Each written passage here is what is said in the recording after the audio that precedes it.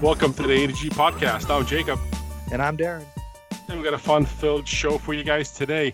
We have a Game of Thrones review of the latest episode. We have a special music featured today with the artist on the show. We're going to have to stay and find out who that is and what that's all about. We have a top 5. We have some Lions info we're going to get into, some after draft information, and garbage person of the week. Jake's we'll get to all that. Jake's favorite. I know. But we're going to start off with Game of Thrones. Game of Thrones, huge episode. Episode 3, just huge. Just premiered on Sunday. I was pretty much on a social media ban until Tuesday when I can actually watch it. But right. I have watched it. It did not disappoint. So from the Battle at Winterfell, our favorite Game of Thrones guru, historian, whatever you want to call her, is here on the ADG podcast. She has survived the Battle at Winterfell. Miss Alicia has joined us on the ADG podcast. Welcome, Alicia. Hello. I just barely survived. Survived. As I think most people felt after that episode. But at least I got to watch it live. I wasn't dodging spoilers like I am with Endgame. And I know that right after it was done, I messaged Darren. Yes.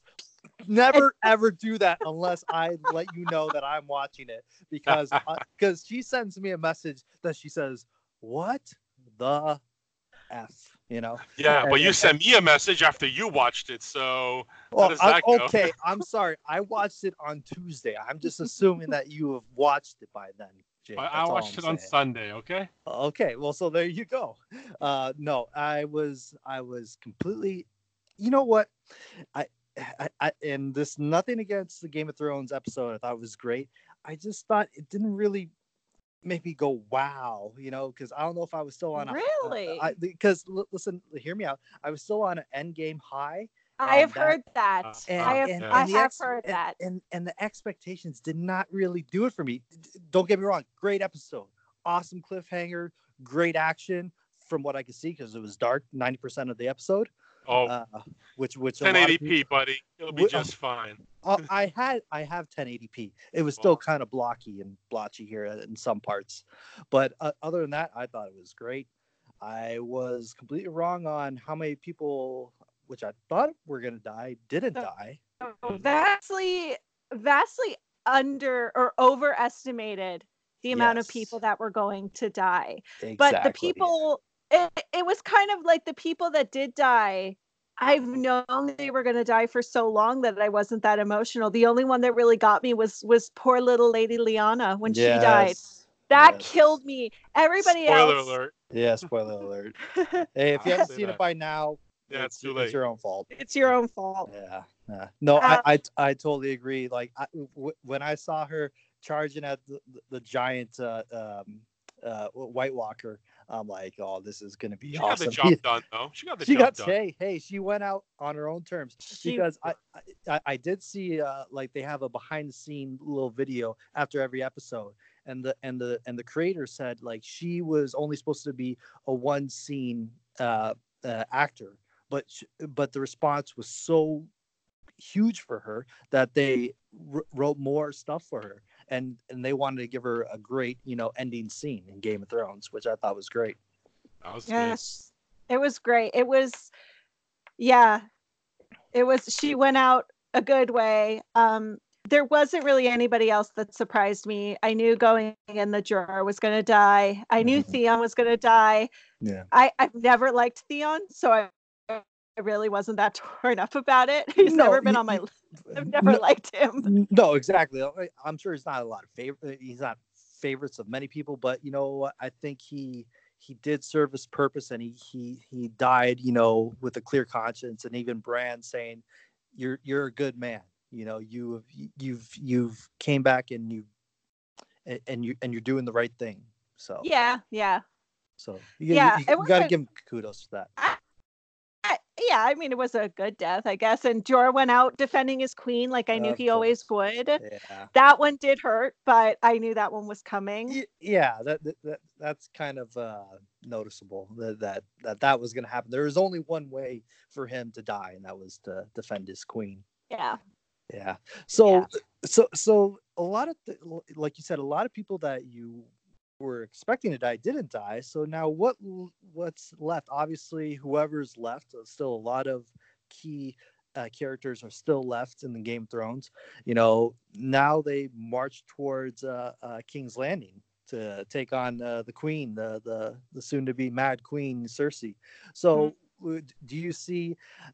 I've seen reports that Emilia Clarke, who plays Daenerys, said that episode 5 is gonna blow everyone away. So yes. So episode 5 is directed by the same guy that directed this episode. He also did Battle of the Bastards and Hardhome, so he's their big battle guy. Right. He's the battle director. So obviously 5 is going to be another big battle. I'm not going to lie. I threw every prediction I had out the window after this episode. I was like, I have no idea what's going on. And I've been online, like looking for theories, and, you know, I don't go on Reddit often, but I've been on Reddit looking for theories, and everybody's still too busy bitching about this episode. So, well, like, what is the biggest thing that people are bitching about? The fact that Arya is the one that killed the Night King. I thought that was awesome. They think I've seen a lot of stuff online about how she didn't deserve it, and it was supposed to be Jon, and it needed to be Jon, and it being Arya is just out of nowhere. And I don't like. I think it was awesome. I think that it really is the culmination of everything about her story, all her training and all that she did to, get that done. All the training led up to that moment where she snuck past a horde of White Walkers and jumped the Night King. There's nobody else alive who could do that. So it would have been too obvious if Jon Snow did it. Yeah. And plus, it made us sit at the edge of our seats. I was sitting there for an hour and 20 minutes at the edge of my couch, like, what the hell's going to happen now? So was I. I was gonna say John's a little busy with a White Walker dragon, so yes, I don't see him either killing a full dragon. I'm sorry, and there's no chance of that. But like you said, like it was a perfect arc for Arya, to make her story complete. Obviously, her relationship with the Red Woman, and the Red Woman pretty much telling her, like this is your reason for living, and that was the reason for her to come back and to give her that final message before she finally vanishes. That's why she was there. That's why they brought Beric Dondarrion back so many times, apparently, so he could save Arya at the end so that she could kill the Night King. And I mean, I think it was awesome. It seems to be very divisive online, but I think it was awesome. I actually guessed that she might try. When she asked for the specially made weapon from Gendry, I was like, my husband and I were like, I think she's going to try to kill the Night King, but I didn't think she would succeed. She was badass. It was amazing. Everyone out with that. I screamed when she jumped. I screamed so loud because it happened so fast that it's like he's reaching for the sword. Yeah. And then he turns around. Yeah. So basically, for most of that it was a good minute that I thought that he had stabbed her. Right. Like I thought she was dead because like he goes for the sword and then he turns around and she drops the knife and then stabs him, and then they both fall. So I thought he stabbed her. So she took out the Night King, but she's gonna die. And I was like, no.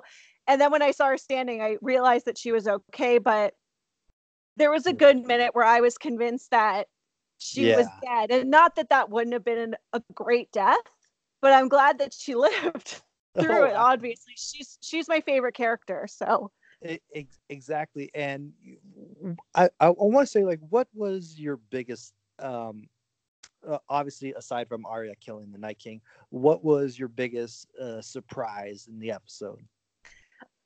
It was actually that Melisandre came back. I wasn't expecting that at all.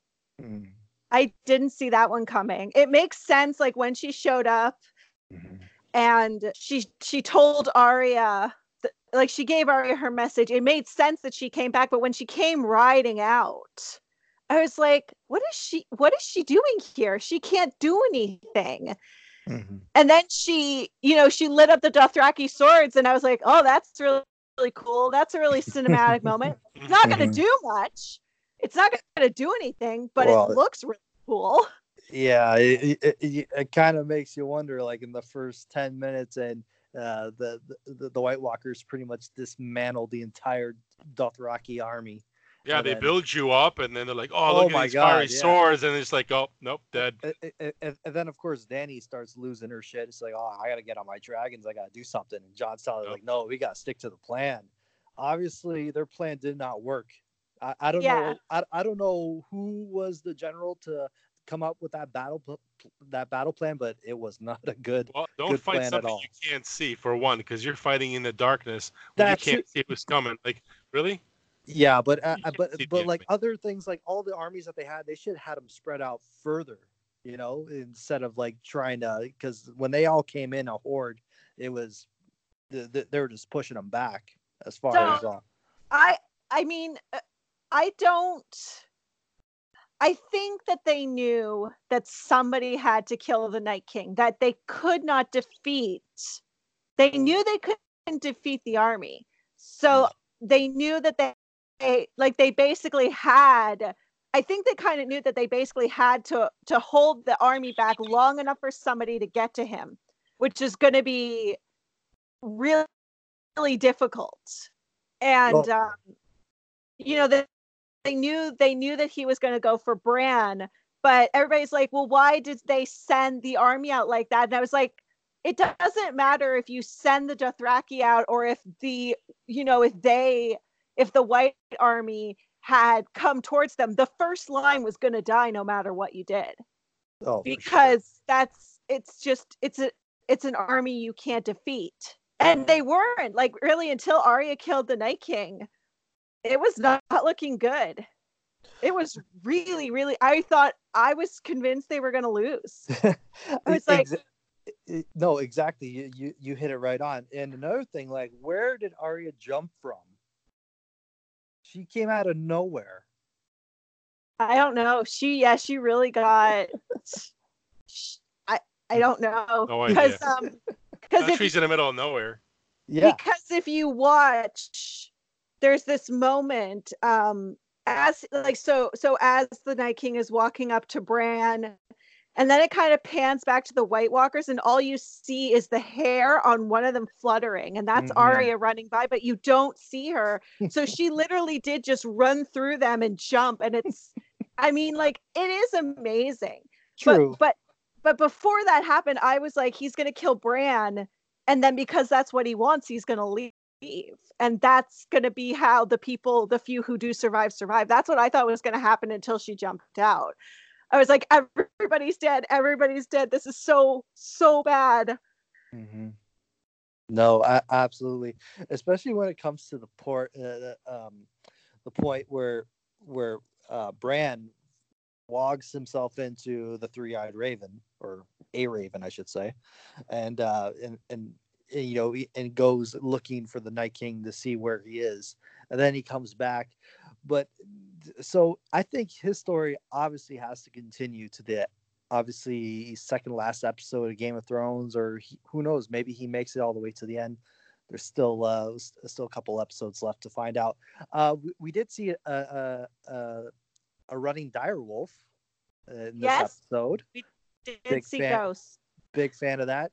Now the question is, we didn't see if he survived or not, but do you think that he's still around? He did. There's a picture. They released 4 promo pictures of the next episode, and one of them shows. One of them shows everybody, and Ghost is in there. It's they're conducting the funerals for those that died, and so he is there. He did make it, which is good. I'm happy that Ghost made it. I was confused that he was charging with Jorah and he wasn't with Jon. I think he's jealous. He's like, oh, well, he's got a new pet now. He doesn't need me. Like, it's like he's jealous of Rhaegal. Yeah, but Viserion. Exactly. Whichever one wasn't the undead dragon. Jake, I don't know if you can concur with me, but my favorite part is when Jon is like running after the Night King, and he gets into Winterfell inside the walls, and he looks around, and he sees all these people are battling these White Walkers. You know, even Sam is just kicking ass, and Sam doesn't kick ass, just plain and simple. So everyone goes that extra level and just it's all your favorite characters too, right? Exactly. Yeah, they're all just on all little hills and just like, you know, mowing down the undead. So as much as they can, It's pretty good. That was one of my favorite parts, to see all these people setting aside their differences and just working together, which is great. So obviously that was episode 3. 3 episodes left in this series. I got a feeling, obviously, from what Emilia Clarke said, that episode 5 is going to be huge. It's going to be another big episode that episode 3 was. So I think that this week you'll see another setup episode. You know, they bury the dead of all those who lost their lives in the battle for Winterfell. Sets up episode 5, and then whatever the aftermath is will be the finale. Mm-hmm. So Alicia, just give me your final thoughts on the episode and what you think is going to happen. Like, give us like one key event that most likely is going to happen. I don't know. I have supposed to be our insider. Come on. I know, but just so I get shot in the dark. So the most concrete theory that I have right now, is that Cersei will either have Tyrion murdered or he will be executed for killing their father, and that is what pushes Jaime to kill her. Really? Because that's the thing is that it's predictable, and everybody, the cast keeps saying that the ending is not predictable, but that's the one thing that it's so just the same way that Arya's storyline was leading up to the Night King and Theon's storyline was redemption. It just seems like Jaime's storyline is leading to him killing Cersei. That would be the fulfillment of his storyline. Right. So I feel like that's what's going to happen. And I do kind of think that it might be Tyrion's death that causes it. I'm not sure. You know, I think I said it the last time I was on that I knew that Tyrion wasn't going to make it. He was one of those characters that I definitely knew wasn't. He's still alive. But I knew that he wasn't. I knew that he was going to die at the end. I said he'll die in 5 or 6. He'll make it all the way till the end, and you think he's safe, and then he's going to die. It's just the kind of character he is. He's that character that's going to die, and it's going to hurt. It's going to really hurt. So, well, we're going to find out in the next couple episodes. That's right. Maybe or maybe it won't happen. And we can't predict wrong. right now. I have no idea right now. My theories are that's the best I have. So I have no idea. Now we're on record. Now we'll see. We'll find out. We'll see what happens. Obviously, everyone's Game of Thrones Deadpool is completely shot since this last episode. But Tyrion, I think he's gonna weasel his way in. I just got a feeling that he's gonna end up being there at the end for some reason. Great. That'd be great. I'd love it. I just don't think it's gonna happen. Well, we'll see. We'll see what happens. But that was great. Big shout out to Alicia for joining us on the ADG podcast. She will be back next week with what happens on this week's episode of Game of Thrones, which will be episode 4. So we can't wait to have you back there. So thanks a lot, Alicia. Thank you. Thank you. All right, so it's time for the ADG Sports Recap / Review. Obviously, local teams have been pretty quiet ever since the Leafs went out in the playoffs. They lost in 7 games to Boston for the 2nd straight year. That kind of sucked. So we don't need to talk about any more hockey for a while. Nope. Nobody else matters, right there. Not to me. That's me. I don't care who's still playing. They're not my That's team. okay. I don't don't care. like hockey that much. I'm there good you with go. that. So me Next. and Jake are on the same page. We're out when it comes to hockey. Basketball. I guess we can talk about the Pistons getting swept. Do we have to? Did we talk about them last episode? You know what? Them getting swept? We'll just skip it. They're shit. Next. They're shit. They're obviously shit. Baseball. Tigers are being Tigers, and they play baseball. Average. That's about it. That's okay. But Jake, let's get down to the meat and potatoes. What we really want to talk about was the NFL draft that happened this past weekend in Nashville, and the Lions. They went full Lions again. Now, exactly. What did we say last episode when we had our special Sean Belegian on, our special guest? Yeah. What did we say? We don't want everybody do not pick what a tied fucking end. Yeah. Titans. Yeah. What did the Detroit Football Lions do with their first round pick? 8th overall. Tight end. Iowa. TJ Hawkins. TJ Hawkins. Kidding me? Jake was so pissed, and I just no. You know what? I'm not even that pissed about that pick, because if they're gonna do something stupid, at least they picked a good player. You know, shit position. We don't need it. Position of not position of need that much.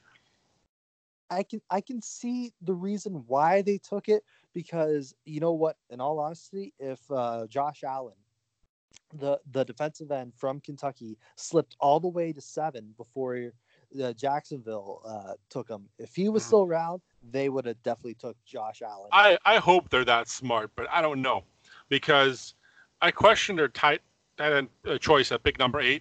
Mm-hmm. Very questionable. Good player. I don't know if we need him.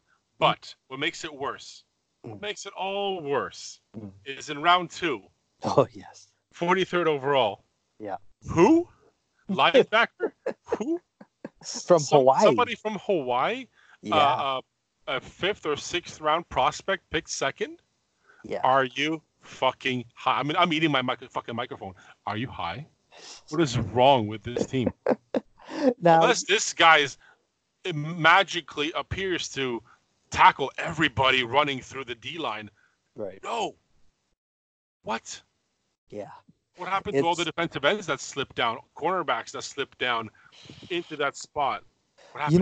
You know what, and this is what Bob Quinn does. You really can't evaluate him on one pick in one round. You got to look at the entire draft class.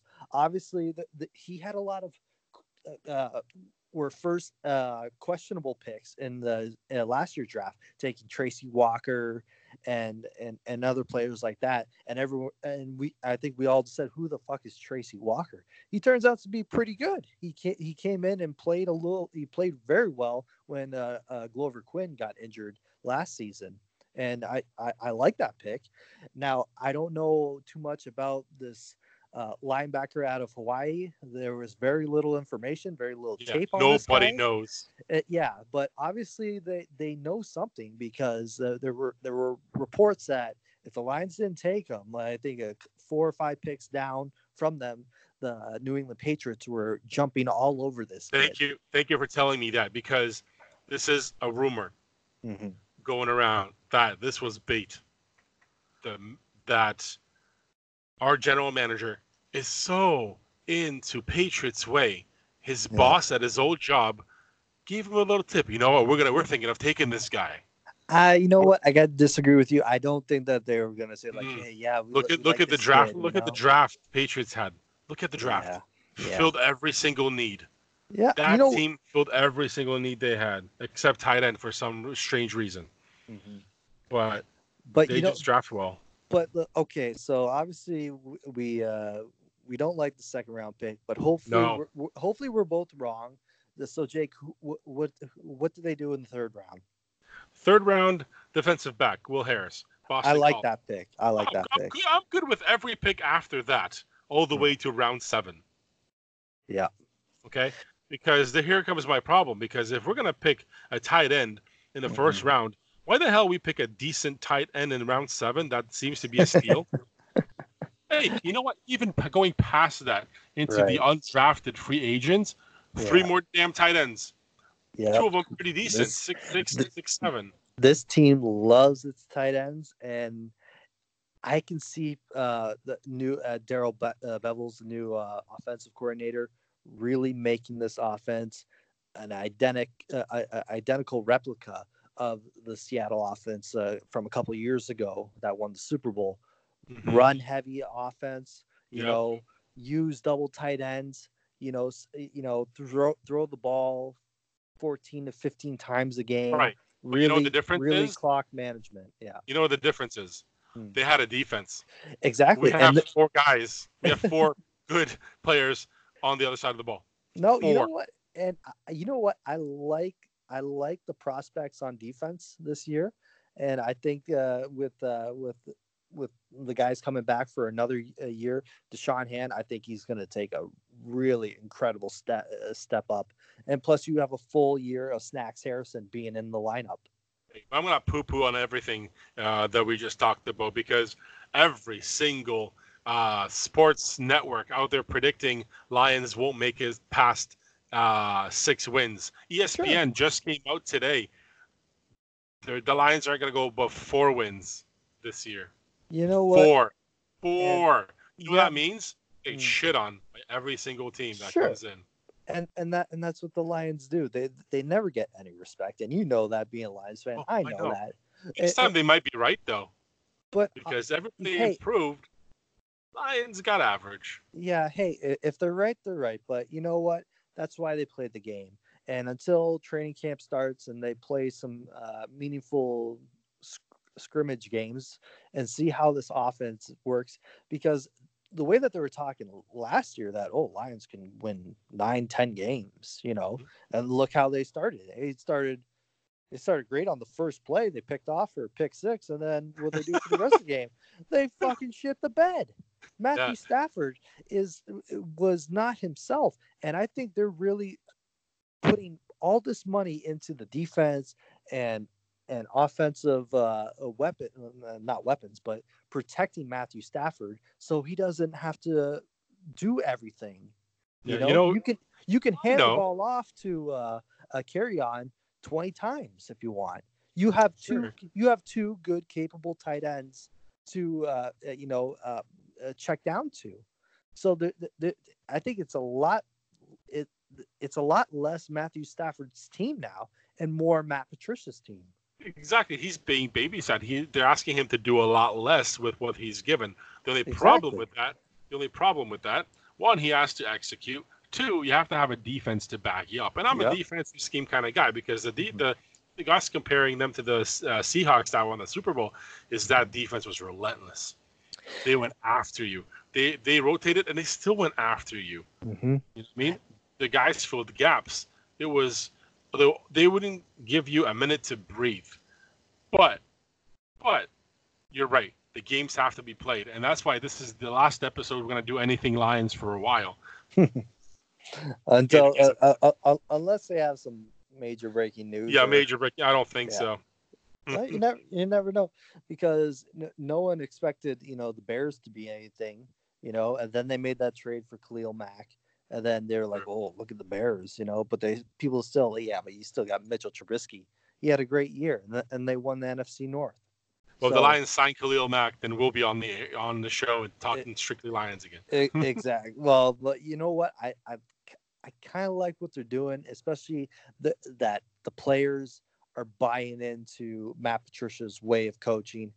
And I think because you really saw last year towards the end of the season, their defense really come on strong, and their defense was ranked 10th. So it's not a shitty defense. It's a top 10 D. So if you want that, I think a couple more pieces, couple more of Patricia's like-minded players, and I think this is going to be a fast, hard-hitting defense, Jake. Now, you and I both have them at 9-7, even though this year's schedule is way harder than last year's schedule. Sure. We have maybe a 3-week team, really weak teams that we expect them to win against. Everything else is going to be a battle. Yep. I'm still sticking to 9-7 because I'm a slappy. You know what? And you know what? It's going to be tough. I really like to get a good evaluation of the team after the third preseason game, just to really see how well if the team is gelling in those first couple games. Then you'll really see what happens, because last preseason they weren't gelling at all. No, it was awful. It was awful, and it was awful. And totally, we understand. New coach, new system, new culture, new mindset comes into play. But this one now, you know what is expected of you. You know what plays you're going to be running. You know, the offense. I think the offense is going to take a lot more time to develop than the defense. I think the defense early on in the season is the Lions' only chance for them to stay in games. Well, we'll find out. Yep, we'll find out. We got lots of time until preseason, a few months. We'll be ready for it. Exactly. We'll see what happens before then. Yes, plenty of time to lather on the Honolulu blue and silver butter. Yes. Yeah.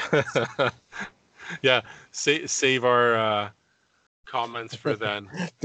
before we can have our overreaction podcast. It's gonna happen. Of the NFL season. Yeah. Oh, the Lions got destroyed by another rookie quarterback first game of the season. So just one last question for me. So obviously you're not a fan of this draft class. What was the one draft player, that you like? Oh, I like that pick. I think that's good for them. No, I think any pick from round 3, 4, 5, 6, 7, all of those picks were great. Amani, cornerback from Penn State. Penn State, great choice. I love it. Awesome. That's what we need. But imagine if we had Greedy Williams from the second round instead of the linebacker. Everyone thought, Greedy Williams, but he dropped. There's a reason why he didn't pick, and he dropped, because he's not a physical corner. He doesn't like to hit people. He's 6'2". He needs his hands to stop the ball going into the other person's hands. Right. That's what we need. He doesn't have the explosive speed, but these are rookies. You give them a chance. How rarely do you find a 6'2" corner? Kind of rare. So they're usually around 6 feet. So that's it was a good opportunity. And again, I have zero faith in the second round pick. First round picks, but everything else after that, I'm really good with. It's not bad. I give him a B for that. Jake, let me ask you this: Would you take the second round pick of this year? What's his name? Tavani, I think is his last name. Sure. Tavani, or would you take Tease Tabor? I don't like that question, because Tease Tabor is slow and awful. I haven't seen this kid play. I'm just like the NFL Network. I have zero tape on this linebacker from Hawaii, so I can't tell you. Exactly. So they're like, Lions pick is a linebacker from Hawaii. Who is this kid? Nobody has any tape on him. We can't even show him. Here's his face. But you know what? Here's my early season post-draft prediction for Lions. TJ Hawkinson is going to be an absolute stud for the Lions. A stud. He's not going to be Gronkowski. He's not going to be Gronkowski, breaking all these huge tackles, but in the run game, stud. Blocking game, stud. He has to. Short, he has no short choice. Yard receiving a game, stud. I have a feeling all about it. He's going to get really bad treatment from the fans if he's not anything but great. Hey, he's going to get the Eric Ebron treatment if he doesn't. No, he's not. You know what? And I'm sick and tired of people comparing this to He's not comparing. He's just going to get the same treatment if he doesn't, if he doesn't perform. He's going to get the same treatment. He drops the first pass he drops, he's going to get booed. Watch. It won't be me booing him. You know what? Half that state. I don't think that's going to be the issue, because this Hawkinson looks like a smart kid that knows when to play football, and he knows when to stay off social media. That's what all Eric Ebron did, was just a big social media troll. I did invite for all of our 3 people in the audience. I did invite Eric Ebron to come on the show. So there you go. This week we want to give him a fair chance. He has a big mouth talking about this draft and this our first round draft pick, which again, not a fan of the pick, but it's a great player. So for somebody like Ebron to get on social media and poke fun, I'm like, hey, we have a mic, you have a mic, bring it. And he hasn't responded. Right. We're here. AG Podcast calls out Eric Ebron. That's right. There you go. But So there's our Lions take right there. So we're somewhat bitter. I'm more positive than Jake is, but we'll see how long I last. I'm disappointed 1 and 2, but after that I'm a B. I give him a B. Yeah. But we'll see what happens. Obviously, speaking of Lions, Jake, I think it's time for our top 5 list. All right, top 5. Going crazy. Top 5, no debating. Top 5. It's in this week's top 5 list. It is Lions related, and damn. and it's Lions draft related.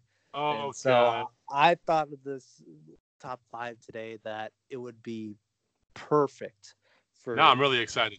Perfect for Jake, because if there's one thing about Jake that I know is that he loves going in the past and talking about former Lions draft bust.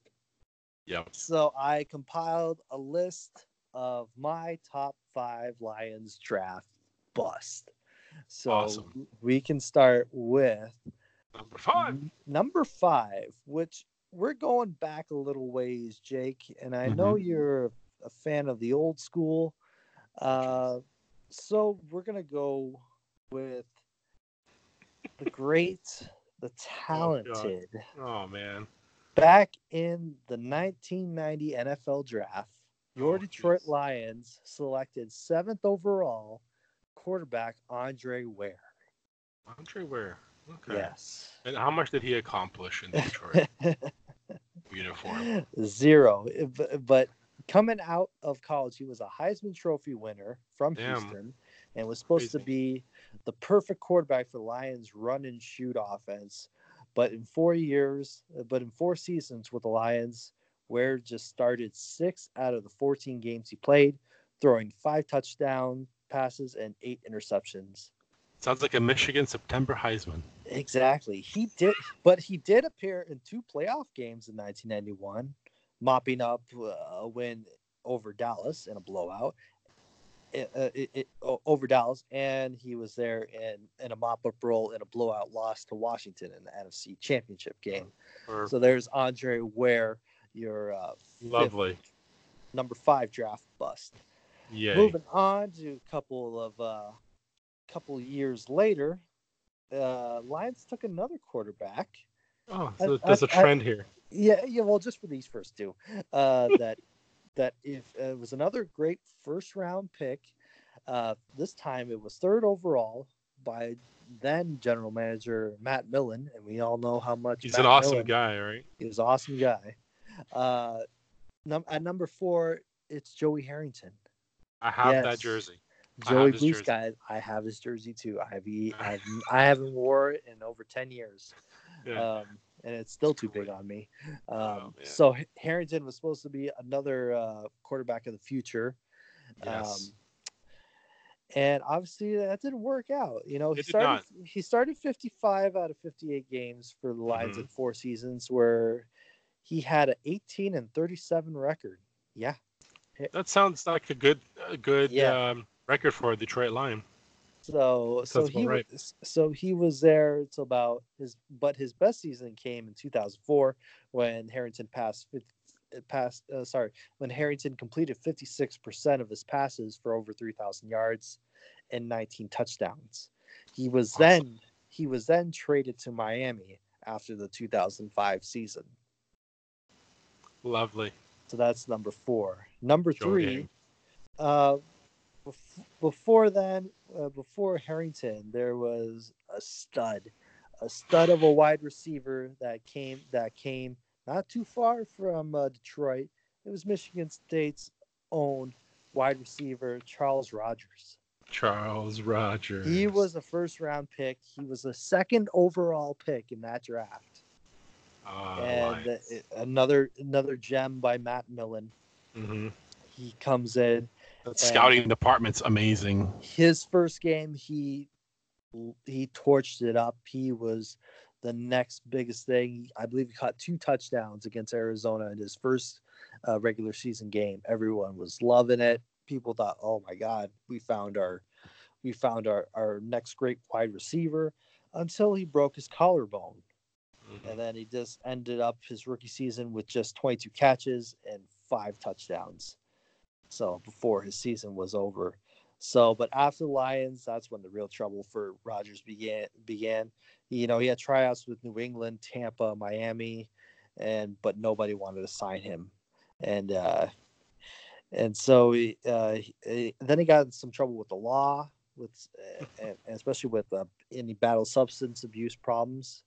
And so he spent a lot of time in rehab centers. So his playing days are done. So yes, but there was the a time Matt where Charles Rodgers was the man. But he was so at number 2. You'll like this on the defensive side.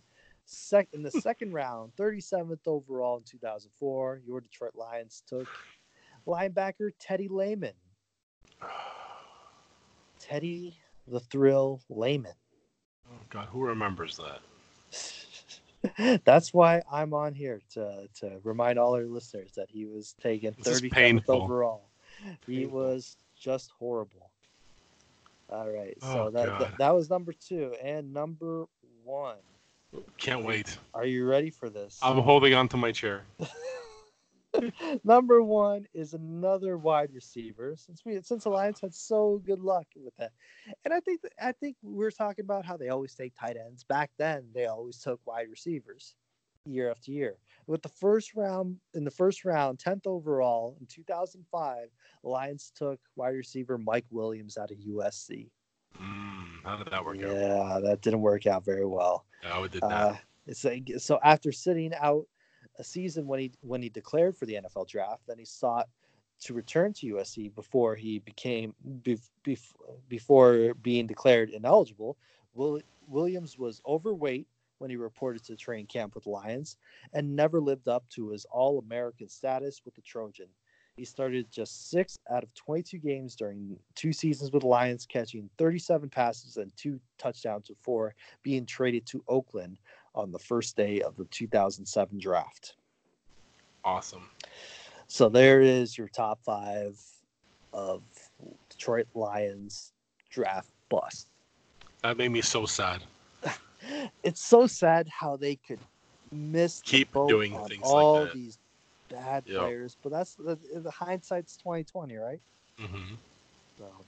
So that's your top 5, Jake. There we go. All right, Darren. So we're gonna start with our music feature for today, and I think we're getting good response on our music features because we're doing what we're doing tonight is bring in the artist directly onto the A2G podcast. Exactly. It's great to actually hear from the artists who are writing these songs, and we have a bunch of talented singer-songwriters that are gracious enough to give us their music to share with our listeners. Exactly, because you don't want to hear me talk about some artist and and then playing their awesome music, because I already sound like crap. So let's just have them tell us exactly what's going on tonight.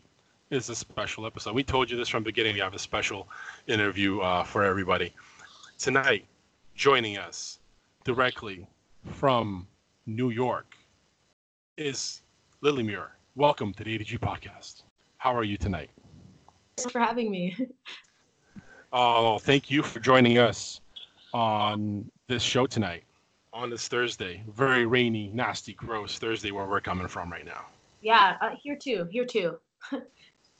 It's disgusting out there, but we have your music, and for what our listeners don't know, and they're gonna find out quite quickly, that you have, and Darren, we talked about this off the air, and Darren is quite smitten with your influences of Amy Winehouse, Norah Jones. Yeah. That it's a great sound.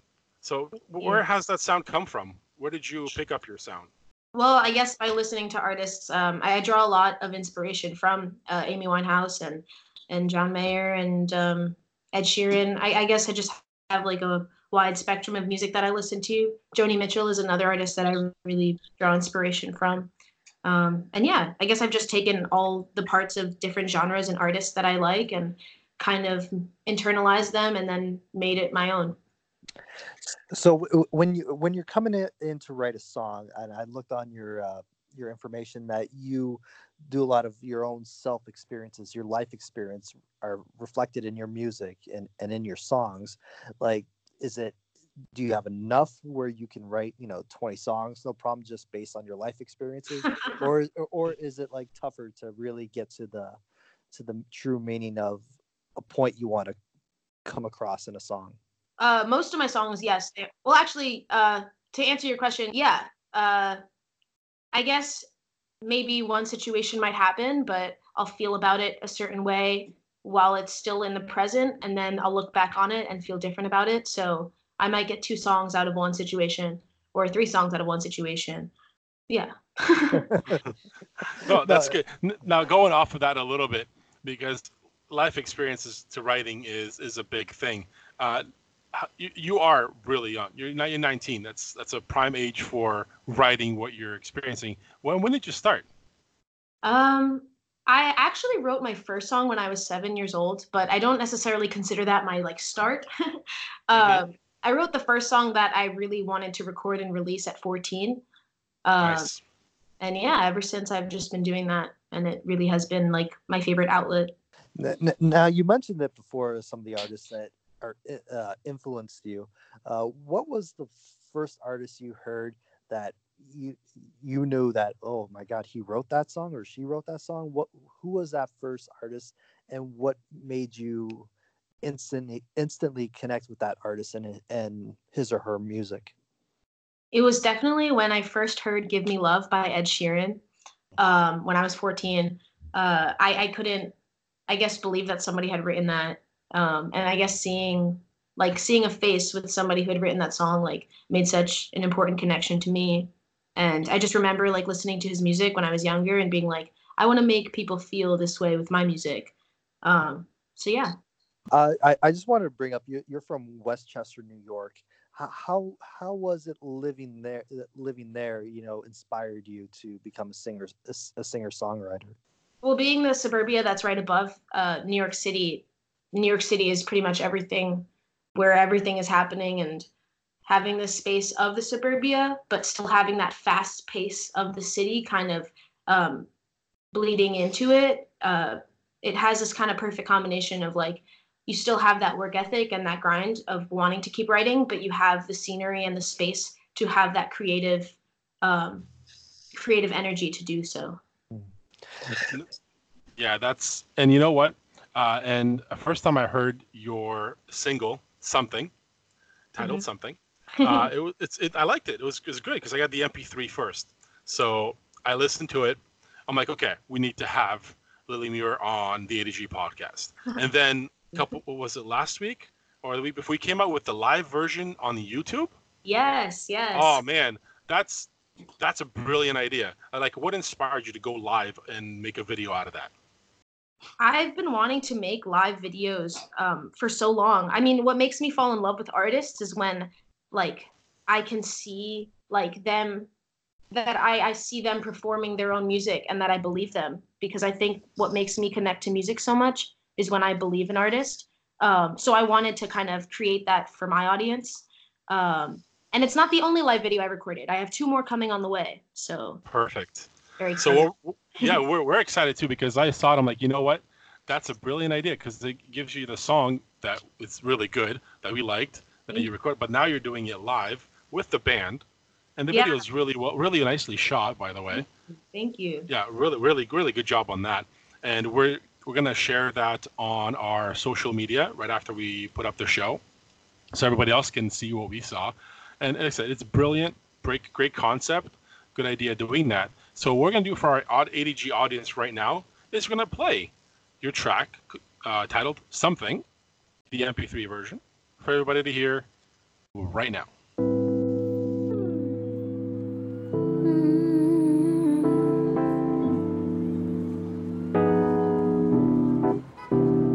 I used to be able to look so far ahead. Now when I try, it's only a few feet. There's a whole lot I don't know, untouched and said, and so much I can't wrap my head around. I try to seem so untouched by this world, but every day I just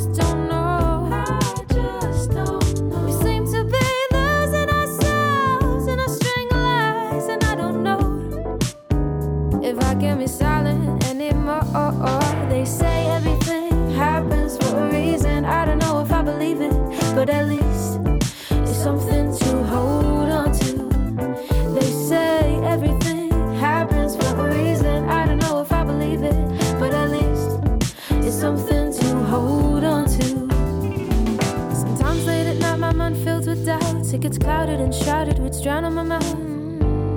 But there's nothing I'd rather do. Recently I've seen the masters take a toll on you, and I'm sorry that there wasn't more that I could do. Whoa, I love you. They say everything happens for a reason. I don't know if I believe it, but at least it's something to hold on to. They say everything happens for a reason. I don't know if I believe it, but at least it's something to hold on to. Last night I don't remember what I said, but I know that I meant it. You got a lot on your mind, so do I. You need the space and I get it. There's a lot I gotta figure out before I know what to do. But I promise, oh I promise to come back to you. They say everything happens for a reason. I don't know if I believe it, but at least it's something to hold on to. And they say everything happens for a reason. I don't know if I believe it, but at least it's something to hold on to. And I know somehow, somewhere I'm preaching something to someone. And if you find the answers, can you share it with the rest of us? I know somehow, somewhere I'm preaching something to someone. And if you find the answers, can you share it with the rest of us? They say everything happens for a reason. I don't know if I believe it, but at least it's something to hold on to. And they say everything happens for a reason. I don't know if I believe it, but at least it's something to hold on to. All right, so that was Lillimure with the track titled Something. Hope you guys enjoyed that. And if you want to see more, we will share the live version of that awesome video on the ADG Podcast Facebook page, Instagram, and wherever else we can, actually. We'll just keep sharing it, get some views on there, get some likes. So if you guys see it, just be like, yeah, I heard this on the ADG Podcast. It's great, because it is good. Exactly. It is good. It's on my playlist right now, because, everybody we bring on the show, it's on the playlist. Exactly. So Lily, you being only 19, and obviously you are very talented in everything that you do is musically. What did you have any family inspiration when you wanted to become a singer-songwriter, or was this kind of your own little thing that only you can really do? My family has a lot of artists in them, not necessarily musical artists, right. but my dad loves to paint and to draw, and so does my sister. She's a fashion designer. Oh, wow. And so does my mother. They all love drawing. Ironically, I can't draw. But yeah, my love for music, a bunch of different bands, from the Jackson 5 to Led Zeppelin, to just really opening my mind at a young age and exposing me to all this music. And he had my grandpa's guitar. I was never fortunate enough to meet him, but through his guitar, I was able to learn how to play. And so my love of music was born. Nice. So you obviously very talented singer-songwriter. You're only 19. So what do you want to accomplish in the next 3 or 4 years? In the next 3 or 4 years, I guess I just want to keep recording and releasing music and playing live shows, and always just upping my game. Right now, I'm really focusing on putting together a really good group of live musicians, like you saw in the live video of Something. And I really just want to be playing as many shows as I can. So is there a tour that you're looking to put together this year for 2019?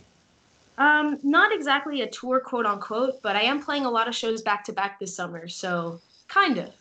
Okay. So where are these shows? Just pretty much in the New York area, or are you venturing outside a little bit, maybe? Yeah, most of them are in New York. I'm actually playing at the Botanical Gardens Uncorked Festival later this month. And then I'll be playing at the Jersey Shore Festival. And then I might actually go to Europe for some shows. Wow. Nice. So far found. Nice. Yes. Awesome.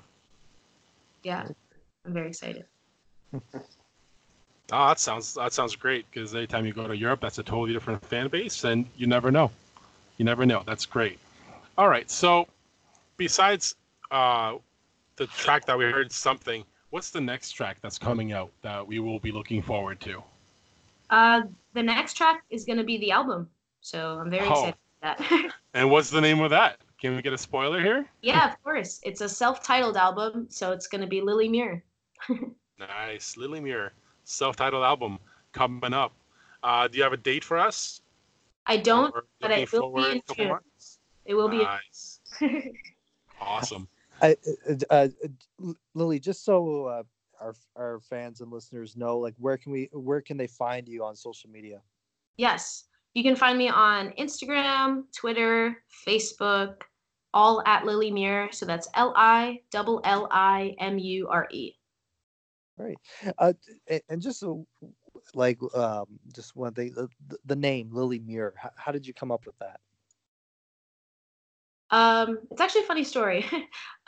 When Instagram just became a thing, I have these Italian friends who they loved playing with words and stuff. And the word amore, which means love in Italian, they kind of made it into mude. So they would add it at the end of everything. So they would say something like, I don't know, chair mude or like anything like that. So when they referred to me, it would be Lily Mude. So then when Instagram became a thing, I was like, wow, what should I make my name? And they were like, make it Lily Mude. And then that became Lillimure. That's good. That's very good. There you go. Our fellow show Italian, Darren, will probably confirm that. That is true. That means, yeah, exactly. I know with a name like Darren, you don't think Italian right away, but that's but that's the Carlo kind of gives it away, buddy. Yeah, the last name is usually a dead giveaway. So no, that's great. That's a great story. Yeah, no, that's. I'm always interested to see how bands get their names, or singer-songwriters have certain names for certain songs. Do you find it's more or less difficult to get your name out there nowadays? I would say, well, I guess I have no reference. I've only been alive for the period of time that I've been alive for. That is true. It's been okay. It hasn't been super hard, but it also, I mean, I guess it could be easier, I'm pretty satisfied with the way things are going thus far. But I always strive to improve.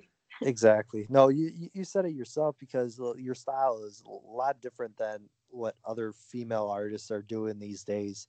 Do you think that gives you an advantage when it comes to people checking out your music? To be honest, I really don't know, because it's kind of, we're in a very interesting period of music time where we seem to be kind of changing, I guess, the focus of where pop is headed. Which I do think is kind of being in my favor. I think a lot of people are starting to pay more attention to lyrics and if the artist actually wrote the song. And yeah, people seem to be more interested with more intricate song forms. Well, I think you're 100% right, because I don't want to see myself in another music video ever again, but I definitely write, and that's definitely what I want to do. And I think the trend is, less Drake and more any other artist that writes their own music. Right. No, well, you said it yourself. You draw on inspiration from John Mayer and Joni Mitchell and Amy Winehouse, which they were all big into writing their own stuff, their own music. That kind of stuff, because I was having a conversation with my friend the other day about him, like, great music that it was obviously a little bit back, like the Eagles, they wrote their own stuff. And today, and I told him, like, you have to listen to these guys, they pretty much paved the way for country music or just songwriting in general. And he says, yeah, but I don't really listen to the lyrics of a song. I just listen to the beat or the melody. And I think that's becoming more and more unrecognized these days, is that kids, millennials aren't really care about what the lyrics are saying. I think they're more interested in a beat. Yeah, but I think also the counterculture of that is rising as well, in which people actually are really caring about the lyrics and the melody. Very true. Yep. I agree. So just one last question for me. Obviously, very talented. Like, would you ever consider doing like America's Got Talent or American Idol or one of those The Voice, those talented shows to further your brand and your career? Yeah, it's definitely something that I have considered before. The only reason why I guess I haven't is just because I'm nervous, because I'm very, as I said, I love like having all the creative input and all the creative control. And I'm nervous that if I were to, I guess, go far with that, I don't know how that might be affected. That's a good concern to have, actually. That's putting yourself out there is something that everybody has to take seriously because it's a big step. Yeah. Independent is one thing, but if you give the more of yourself you give out there, the harder it is to take in. No, that's a good point. Awesome. So let's finish this off. I know you have a website. I do. So what is it? We want to hear it. Yes, it is www.lillimure. So that's LILLIMURE.com. Brad, we can get all your Facebook, Instagram, Twitter, SoundCloud, YouTube, Spotify links off of that. Yes. Perfect. The shows that I'm doing, any new videos I have coming out, any press links, all that stuff you can find on my website. And you guys can get that off of our page. We'll be sharing all of it. Thank you. Our ADG audience will be engaged and watching and sharing. And we appreciate you coming on the ADG podcast with us. Yeah, thank you so much for having me. Oh, this was good. We love the music, so we love sharing it. Thank you. Darren and I really appreciate it. And thanks again for coming on and having a quick convo. Yeah, thanks a lot, Lily. All the best with your career. Oh, thank you so much. All right, so let's do our garbage person of the week. And this week, I was thinking, so with all these cool movies and TV episodes coming out, and I try to stay off the social media. We talked about this because you're like, I want to stay off of social media, and before it's tough. People spoil things for me. And we had our Game of Thrones talk today because it's a couple of days after. And we're going to talk about Endgame next week. And I avoided all the Endgame spoilers. Mm-hmm. Kind of. Right. But the day of me watching, which was Monday, Game of Thrones, mm-hmm. I was online just scrolling through my Facebook feed. Handful of people spoiling it, throwing up images, memes, mm-hmm. commenting. So today's all-encompassing garbage person of the week is everyone who puts up spoilers the day of or the day after special episode like that. We used to do this with Walking Dead when it was actually a good show. Right. I was trying to avoid that, and now with Game of Thrones being so big and giant movies like Endgame coming out, why would you go online and spoil something for somebody? Not everybody has time to go see it when things come out, or even if it's on TV, even if it's on late at night on a Sunday. Not everybody gets to see it. Give it a few days. Give it a week before you start posting dumb shit. Not everybody wants to see the end of a show that you've been waiting 8 seasons for. Sit through an hour and 20 minutes to have your ending spoiled for you. Exactly. So that's my beef with that. And it was spoiled for me, kind of. Somebody revealed who's still at the end and how badass they were. I don't want to know that. Yeah. Endgame was spoiled for me, kind of, because somebody slipped. These people might die. I don't want to know that. See, and I totally get that, and I didn't see Game of Thrones until Tuesday, so I really had to stay off social media. Mm-hmm. And so, like, when I would go on occasional Twitter, I think it was Monday night, I figured, like, okay, it must be dying down by now. No, it's like, and no. I slowly had to creep up my news feed, to make sure I'm not going to see anything that I don't like, because a lot of times I had to immediately just remove the app off my phone because because it's everywhere, right? I know, but I just can't because we do a lot of stuff for the show. I do everything I do online. It's hard because when you're messaging people, things just scroll past and you just notice it. You can't avoid it. Especially when it comes to the point like I take Avengers Endgame for example. is that when the directors have to put out a press release saying don't spoil the movie, it's got to say something like exactly. Just just let people enjoy the movie when they can. Yeah. If you like it, great. Good. Message your friends privately. There's no need to. Yeah, tell them it was awesome. Don't spoil it. Yeah. Just let everyone who has been watching these movies for the past 11 years, see how it ends, in their own eyes, Let us spoil it next episode. Yeah. We figured it's 2 weeks. And if you're a diehard Marvel fan, you would have seen it. You should have seen it in these 2 weeks. And we'll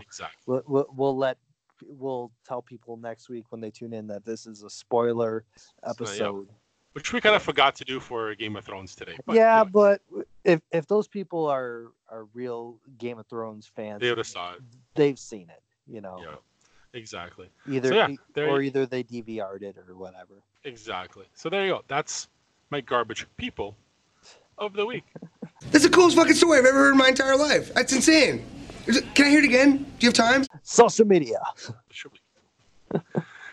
All right. So you can find us everywhere. ADG Podcast. But not all social media is bad. We're on social media. We're on Check us out on social media. Yeah. Hit up that Instagram. Email topics, ideas, news stories you guys want us to talk about. adgpodcast@gmail.com. We check it. We check it during the show. You guys know we record Tuesday or Thursday. Send us whatever you want. We'll talk about it. We're on YouTube. The YouTube channel's bumping up. We have our podcast on there, usually a couple days later after it comes out on iTunes, because we're on there. So just check us out. Give us some likes. Give us some feedback. That Facebook has a comment section. Throw it up. And a little surprise how we kind of tie that in. If you guys follow our Twitter account, this week I put up a Twitter poll for those who have seen it, because Darren and I have our opinions every week about something, and this week was it was very Lions driven. So we put up a poll. Darren and I were asking, what do you guys think of the draft? What grade would you give the Lions? And this is how we're going to finish our show today. And you guys were very, very vocal in our poll on Twitter.